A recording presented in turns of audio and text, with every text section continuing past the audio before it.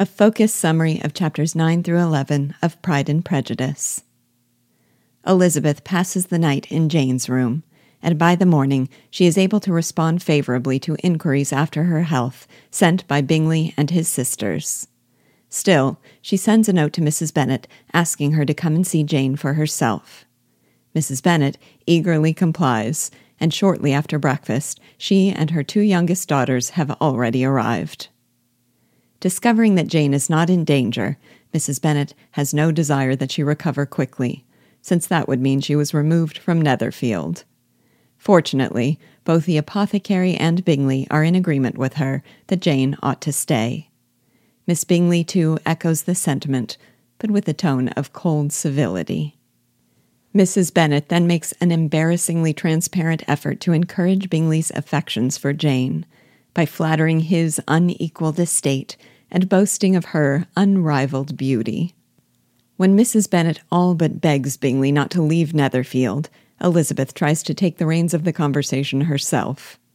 At one point, it turns to the types of people one encounters in the country, and when Darcy comments on the confined and unvarying society one finds there, Mrs. Bennet responds with outraged indignation. Bingley says he can be equally happy in the country or in town, and Mrs. Bennet declares him to have a good disposition, unlike Darcy. Blushing at her mother's impropriety, Lizzie comes to Darcy's defense, while Bingley tries to stifle a smile, and his sister directs a knowing look at Darcy. Lizzie's next effort to ease the tension with a change of topic fares even worse. When she asks her mother whether the Lucases had called at Longbourn, Mrs. Bennet praises the gentility and gregariousness of Mr. Lucas, in a passive-aggressive attack on the standoffish Darcy. Then she tries to undermine the Lucas girls as prospects for Mr. Bingley, by criticizing how they have been brought up, and saying what a pity it is that they are so plain. Though Lizzie's valiant efforts to stop her mother from exposing herself are all in vain, she does at one point manage to make Darcy smile. Finally, Mrs. Bennet thanks Bingley for his kindness to Jane and calls for the carriage. Upon this signal, Lydia puts herself forward, having plotted with her sister to remind Mr. Bennet of his promise to host a ball. To their mother's delight, he assures them of his intention to keep his engagement, and he says that when their sister is recovered, they can name the day. Mrs. Bennet and her daughters then depart. Elizabeth returns to Jane, and Bingley's sisters are left to gossip about them in private.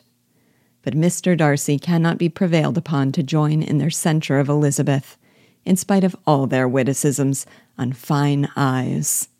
The next evening, after spending the day with Jane, Elizabeth again joins the party in the drawing-room. Mr. Bingley and Mrs. Hurst are playing piquet, and Mr. Darcy is writing a letter, while Miss Bingley sits close by, watching his progress and paying him compliments. Elizabeth amuses herself by attending to the curious dialogue between Darcy and Miss Bingley, finding that each of their parts confirms her opinion of their character. Miss Bingley fawns over him with commendations on his writing, and he receives her praises with perfect unconcern.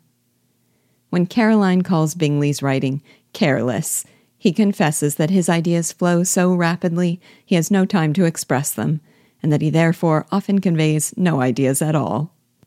Elizabeth tells him warmly that his humility about the matter disarms reproof. The conversation between Elizabeth and Darcy that follows defies condensation, because all the interest and substance of it are in the details. They engage in a strenuous debate, first over whether Bingley is guilty of false modesty, and later, under what conditions it is wise to comply with the wishes of a friend. Darcy is blunt, but earnest and intelligent. Elizabeth is bold, questioning his convictions with cleverness and unreserve. Bingley asks them to defer their dispute, and Elizabeth, happy to oblige, lets Darcy go back to his letter. Darcy then asks Miss Bingley and Elizabeth to play some music, and Miss Bingley jumps up eagerly to indulge his request. While she is thus employed, Elizabeth cannot help but notice how often Darcy's eyes are fixed on her. She cannot believe he admires her, So she decides that she has drawn his attention by being more reprehensible to him than anyone else in the room. The thought does not pain her, because she likes him too little to care what he thinks. When Miss Bingley plays a Scotch air, Darcy draws near to Elizabeth and asks her to dance.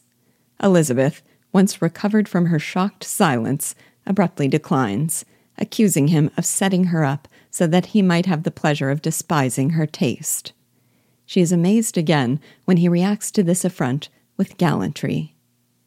But the sweetness and archness of her manner make it difficult for Elizabeth to affront anyone, and in any case, Darcy was bewitched by her.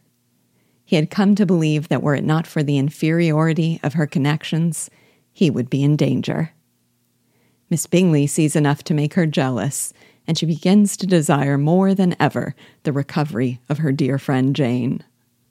She also tries to provoke Darcy into disliking Elizabeth with sarcastic comments about his future in-laws and even Elizabeth herself.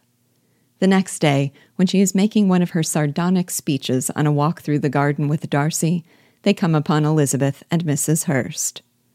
After a cursory greeting made awkward by Miss Bingley's fear that she was overheard, Mrs. Hurst seizes the disengaged arm of Darcy and leaves Elizabeth to walk by herself. Perceiving their rudeness, Darcy suggests that they walk in the avenue, where the path is wide enough for their party. But Elizabeth laughingly sends them on their way and runs gaily off, rejoicing at the hope that Jane would soon recover and she could return home. After dinner that day, Elizabeth attends Jane into the drawing-room, where she is received by her two friends with professions of pleasure, and they spend an agreeable hour before the gentlemen appear. But when the gentlemen enter, all Miss Bingley's attention turns to Mr. Darcy. Darcy addresses Jane with a polite congratulation, and Mr. Hurst makes her a slight bow. Bingley greets her with joy, dotes on her constantly, and speaks to scarcely anyone else. Mr. Hurst is disappointed when Miss Bingley rejects his petition for the card table, on the grounds that Darcy did not wish for cards. Having nothing else to do, he stretches himself on one of the sofas and goes to sleep. Darcy takes up a book. Miss Bingley does the same, and Mrs. Hurst joins now and then in her brother's conversation with Miss Bennet. After an exhausting attempt to be amused with her book and to persuade Darcy of her fondness for reading, Miss Bingley tosses it aside. Having heard her brother mention a ball, she speaks disparagingly of the idea, clearly for the benefit of Darcy. When she finds that she has failed to earn his attention, she tries another tack, asking Elizabeth to join her in a turn around the room. This time, she succeeds. Mr. Darcy looks up, and she invites him to join their party. He declines their offer, saying they can have only two motives for their choosing to walk, with either of which his joining them would interfere. Elizabeth is sure he means to tease them, and suggests they do not ask him to explain. But Miss Bingley demands that he tell them the two motives. He says that either they are in each other's confidence, in which case he would be in the way, or they are conscious that their figures appear to greater advantage while walking, which he can admire better from where he is. Miss Bingley asks playfully how they ought to punish him, and Elizabeth says they should find cause to laugh at him. But Miss Bingley insists there is nothing about Darcy that is worthy of derision. Elizabeth calls that a disappointment, saying she dearly loves to laugh. The exchange that follows is another that must be read in its entirety, because of all that is revealed in the subtlety of its dynamics. Darcy remarks that even the wisest of men can be made ridiculous by a person whose first object in life is a joke.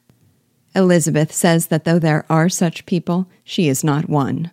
Follies and inconsistencies do divert her, but she supposes he does not possess even those. He says it has been the study of his life to avoid such weaknesses, and she sardonically adds, such as vanity and pride. His answer, open to accusations of self-contradiction, is that where there is a real superiority of mind, pride will always be under good regulation. Lizzie declares that he is without fault, since he says so himself. He denies the charge, saying he has faults enough.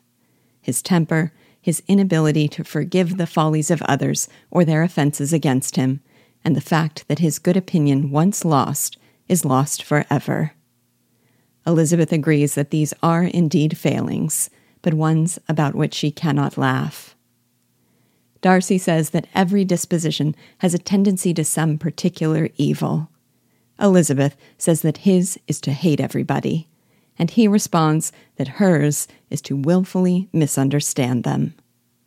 Miss Bingley, tired of being left out of the conversation, calls for music. Darcy is grateful for the distraction, since he feels more in danger of forming feelings for Elizabeth than ever.